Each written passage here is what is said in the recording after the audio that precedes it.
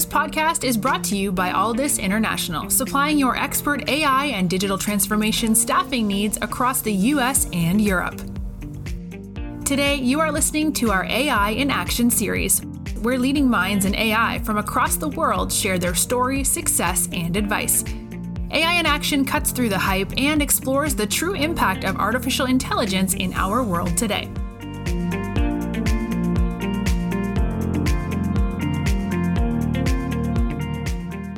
You're listening to AI in Action. I'm your host, JP Valentine. Our guest today is Gaurav Bhattacharya. Gaurav is the CEO at involve.ai. Gaurav, welcome to the show. Thank you for having me, JP. Very excited to be here. Oh, it's our pleasure. So, Gaurav, let's start with yourself. Can you give us a quick overview of your journey in technology, from where you got started, some of the roles you've held along the way, taking us up to where you are today? Me and tech go way back. I was born in New Delhi. When I was 2 years old, I lost my father to cancer. Born in a very humble family. My mother, single mom, worked really hard to give me a good education. I started my career selling pens on the streets with my brother, but got a really good opportunity to start learning how to code when I was 10 years old through a community program that Microsoft had. And that was excellent. I loved coding. I fell in love with it. I built my first video game at 12. When I was 15 years old, I went to high school where I met my co-founder, Samya. We both were fighting for the front desk in a coding class and in hindsight, didn't make any one of us cool, but she's a rock star programmer. So we both started our first company right after high school. And we built a patient experience platform that we ran for about 7 years. And it was a great journey. We went through our ups and downs, but ultimately had the opportunity to sell the company for a few $1 million, and great outcome for everybody in the company was about 21 or 22. So we made some money. And this is our second company together. So we both came to the US. I came to work for PwC, and then I also worked for a semiconductor company. I love tech consulting, and that's what I felt the market was headed to. I wanted to work with big companies, but very quickly got disillusioned by it and wanted to start another startup again. So I got back together and we both started our second company together, which is how we got to involve.ai. That's amazing. Such an inspirational journey and leading to where you're at today. And we're only just getting started. You're still a young man. But tell us about involve.ai. So this second venture that you've founded recently, what's the mission of the business? What do you guys do? And then we can go into what role AI plays in the business. Yeah, JP, and just to give a story about involve.ai, quick story time. When Tommy and I got back together, we wanted to do something meaningful for society. So we started a volunteering platform. We wanted to build something where employees can come together, volunteer together, be good for the company, good for the community. Our business was growing really fast. We had almost 450,000 users. But the big challenge that we felt or we had was churn was a big issue for us. We didn't have good product market fit. So people would come join, companies would come join the platform, but we had almost 30% month over month churn. And to solve that, being engineers, we built this dashboard internally where we were taking rudimentary Python algorithms, collecting all the data. So almost like how users interact with our platform, the stickiness of it, how often do they come, what do they email us, what support tickets are they sending, how are they inviting their friends. We had all these different kind of KPIs or leading indicators for churn. And we would put them together, run through our Python algorithms to predict which customers will stay with us, which ones will expand, which ones will churn, and what are the best opportunities for us to improve customer experience. And we're very customer-centric as founders. So when COVID hit, we gave it to a few of our CEO friends who were part of our portfolio companies from our VCs, and they loved it, JP. They just felt so much value out of it. Customer experience was becoming really important, and customer retention was a hot topic. And almost like Slack, how Slack was a gaming company for 5 years, and then they built this collaboration platform that became this massive company. We had very similar journey. We pivoted last year and launched our customer intelligence dashboard, which has been growing really fast. And our vision is, how do we make the world more customer centric? That's what we do. Everything we do is about using artificial intelligence and automation and applying it to different parts of your customer orchestration and journey to be able to understand and get a truth serum of where your customers stand, not based on gut, but based on data. And what should you do about them? How do you improve and give your customers the best possible personalized experience? That's what our company does. Amazing. And anyone listening will be so familiar with the problem that you're trying to solve.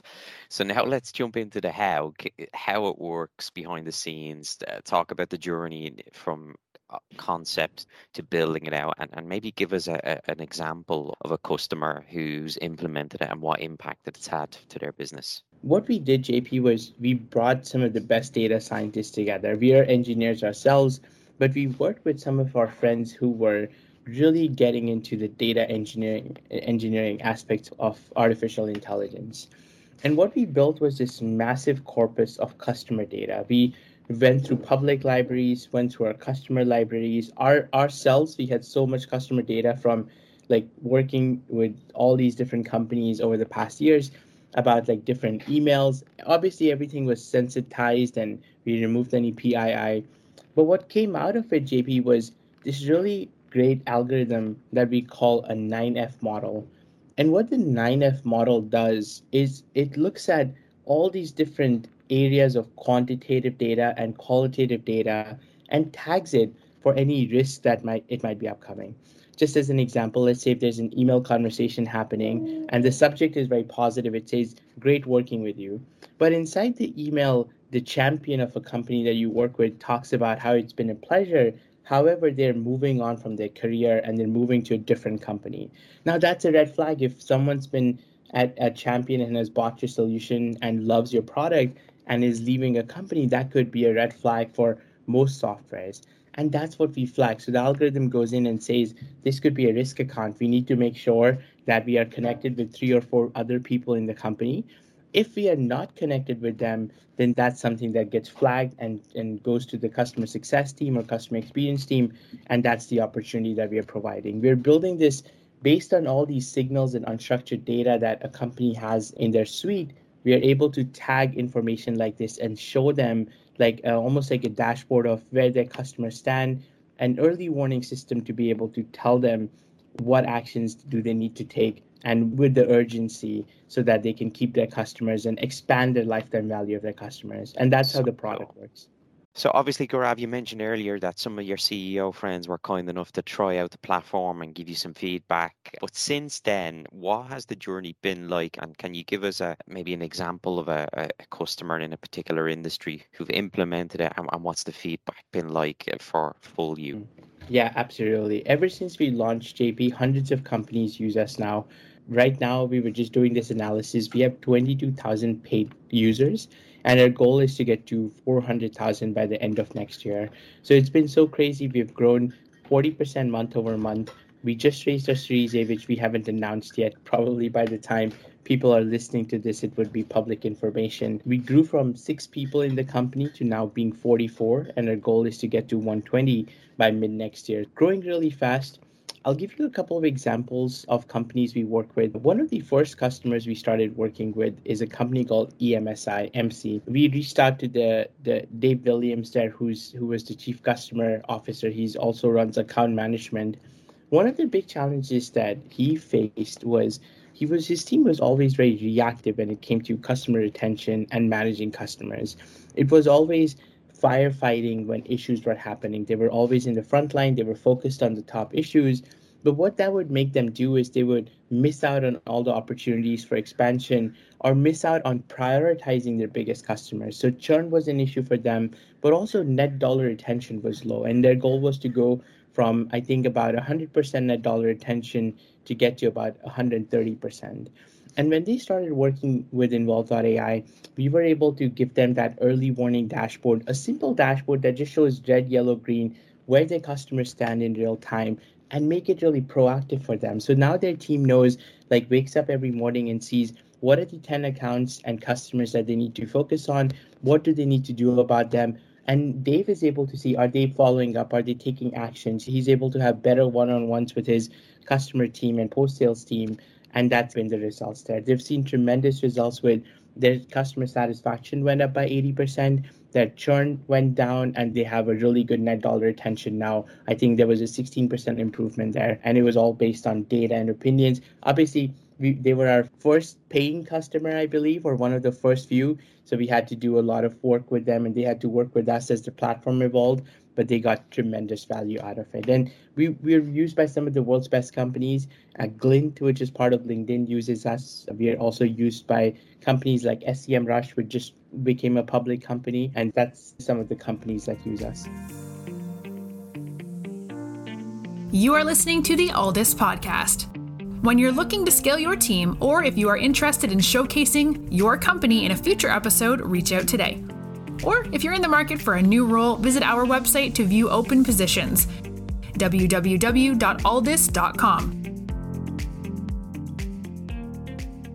Want to now spend a bit of time understanding what it's like to be part of the data team. You mentioned that you focused on hiring the best people across data science, and to have added in 40 people in such a short space of time is amazing.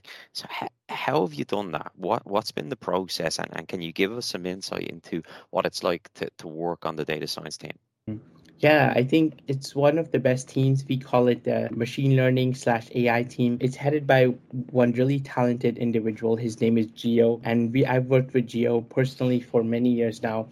The way that we've been hiring this team, JP, is almost like how Apple used to do its hiring. We just find the best people who are great culture fits. The culture is really important for us. So let's say if we land someone, we do a culture interview, make sure that they fit our company. And we have a few core values, like we are very product obsessed. We have this internal drive. We're very curious and we grow every day. We're collaborative and we're also accountable. That's something that is part of our culture. Then we look for a stage fit, people who love being part of early stage. After that, it's all about how passionate they are about data science, about machine learning. What is something cool that they can offer to the product? And do they really get excited by it? I think the work we're doing is really game changing for the industry we're in. And we really feel every company needs to be customer centric. And if we can help them get there, that's really valuable. I think if someone comes and works with us, they have to go through about 7 or 8 interviews. And by the end of it, we reveal them the product and ask them for feedback and examples. And if they're just not excited by it or the work we're doing, then it's not a fit. And then we have to go back to the drawing board. So we've done a lot of work in just trying to find and land the best talent. And that's where people like you come in, is with your network and with the processes you use, and then just following a great interview process to make sure their culture fit, stage fit, and they just get excited about what we do. And that's how we work with them. So building a really strong core team, taking a lot of principles that Tesla and Apple and Amazon have used in the past. A lot of learns from that, because you've talked about the clarity around your mission, the values, and the types of people you look for. But you've also shared that you're looking at what other companies do and do well and implementing that, which I think is very important. One of the last things you said there was excitement, and I definitely want to talk about the next year ahead for you guys, because to grow from 40 to 120 people is not an easy task, but it's also very exciting. So when you look ahead at the work that needs to be done, what's going to happen post Series A, and with all this exciting growth, what are you looking forward to the most? What gets you excited? I think just working and building a great product, JP, gets me fired up every morning. We feel that we have an opportunity to make an impact in our space. There's a lot of early work that's done with AI, but a lot of it is still not practical and is still not applicable. We get to make it such that it can be applied and it can augment people's work, and that gets us fired up every morning. And I think that's what the big movement in AI is next. And next year for us, it's all about supporting the demand that we're getting. We have really good signs of product market fit, as they call it, passionate users, customers who love us. We have to make sure the ones that we have are really happy with us and continue to stay with us. At the same time, we can support as we grow as a company and we can support more customers. That is very important for them. So part of my job is to make sure we hire the best management team. We can train and onboard great people, hire the best AI engineers, hire the best sales reps, customer service reps, all of these different areas that we are hiring in. But once that happens, it's all about making sure we are continuing to build a great product and service. What features are we adding? How are we innovating? How are we staying cutting edge? And how are we creating the best value for our customers? That's what it looks like. We have some ambitious goals to get to 400,000 paying users by the end of next year. That is a big milestone for us. We also have some internal revenue milestones, and at the same time, make sure that we provide the best value for our customers. Last year, we were able to help generate $150 million in savings or net dollar expansion for our customers from their customer base. We want to get that to $1 billion by end of next year. So we have some massive goals, and we support and work with some really big companies. And our goal is to make sure that they're able to keep their customers happy. And hopefully by doing that, we keep our customers happy. So, Gaurav, final question from me then. You talked about the grow, a lot of amazing career opportunities that involve for people in this field, and you've hired some incredibly talented people already. When you're speaking to candidates many of whom will be looking at lots of other exciting opportunities in the market, what do you tell people about Involve that has got them to commit to you, your team, your vision over some of the other great opportunities out there? Yeah, that's such an excellent question, JP. Talent is hard. I think landing great talent is extremely hard. Making sure they're up and running is extremely hard. And I've made a lot of mistakes over the past 10 years of being in startups. I think I've made really bad hires. I've hired people who have not been a good fit, and I've made them really unsuccessful by not telling them honestly and sincerely where we are as a company, what are we doing, what's the challenges they'll be facing, if they are a fit or not. Like, that's some of the mistakes I've made. So out of all the learnings comes really good transparency, which gets people excited. When they come in for an interview, we really start by telling them what stage are we at. If you're an early stage startup, what's the kind of job profile we're looking at, what are some KPIs they'll own, what would the objectives and key results be, so they know exactly what they'll be walking into. And then it's about making them feel like their contribution and how that plays an important part in the growth of a company. I think that's so valuable because this could be an opportunity to be at an early stage company that can go nowhere, or that can become the next Google, Microsoft, Salesforce, or even if it's a medium outcome, that gets people excited. There's an opportunity to create something from scratch and build this really meaningful generational brand. One of my visions, JP, is to build a company almost like something that Nike and Coca-Cola have been able to do, is having a company of consequence or a generational brand that can stay on for decades. And that's when we share that vision with them, it gets people fired up, because it's kind of joining an AI company at the ground level and building it from scratch gets people excited. After that, it's just a series of interviews. When they meet our team members and they meet different people, they get to choose for themselves if they are a culture fit or not. Do they get excited by the people they are here with?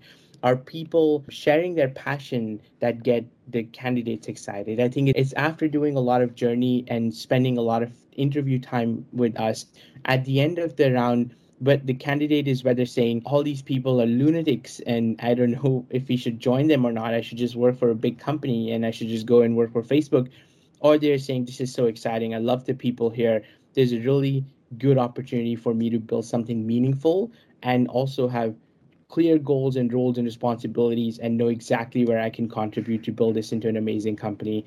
Those are the kind of people who are already excited, and then they're selling me, and at the end of it they're saying, what do you need to see in my profile or in my resume or in my background or in my references that I can come and join you? And that's kind of what we look for.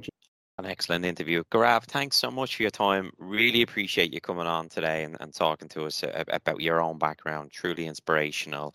And what you're doing at Involve sounds incredible.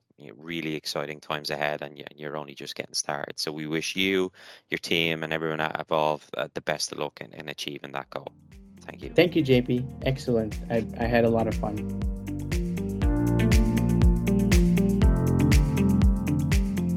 Thanks for listening to this episode of the Aldous Podcast. If you enjoyed today's episode, don't forget to subscribe, rate, and review. We are available on Apple Podcasts, Spotify, and any Android podcast of choice.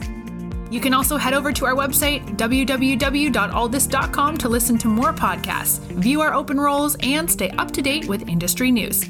Thanks for listening, and stay tuned for more great episodes coming very soon.